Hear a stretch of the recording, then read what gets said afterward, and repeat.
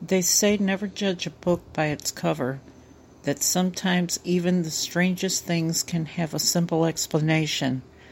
We see the world how we want to see it, sometimes casting judgment before we know someone or hear the full story or an event for ourselves.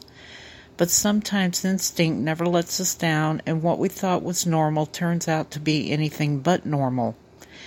Today's show is the story of parties, murder, and a secret that would shatter a community when the truth was found out. The Piggy Palace, the Robert Pickton story. Robert was who Robert was, and his life before isn't something that is talked about that much or shared. In fact, while researching this case, his personal information, I was able to find out he was born October 24th, 1949. He was one of 3 children. Robert William Pickton and his brother David, along with their sister, owned a farm in Port Coquitlam, British Columbia, which is 17 miles east of Vancouver, something the 3 inherited after their parents' passing in the 1970s. A former worker called the farm a creepy-looking place and described Robert, known to those close to him as Willie, as a pretty quiet guy whose bizarre behavior at times, despite no evidence of substance abuse, would draw attention from people. However, as the city around the farm expanded, Robert sold some of the land, mostly to housing estates and shopping centers. Over time, the farm began to slowly fall apart, with the siblings no longer tending to their property. By 1996, they registered a non-profit charity, the Piggy Palace Good Times Society, with the Canadian government, claiming to organize and manage and operate special events, functions, dances, shows, and exhibitions on behalf of service organizations, sports organizations, and other worthy groups. It was anything but the clean-cut society they had lied and said it would be. Raves, wild parties, and sex parties heavily fueled by drugs and alcohol took place in a converted slaughterhouse on the farm's property, and its highest these parties had attracted over 2,000 people. Many included sex workers and members of Hell's Angels, to name a few.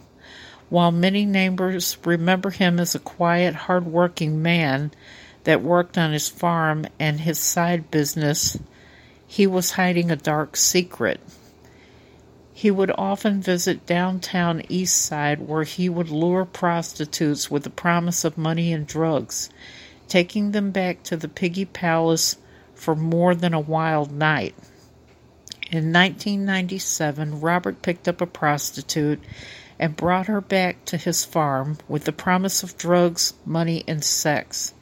It's unclear if the pair had sex or exactly when she found herself handcuffed.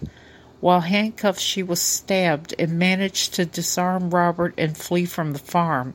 She was found a few hours later on the side of the road covered in blood.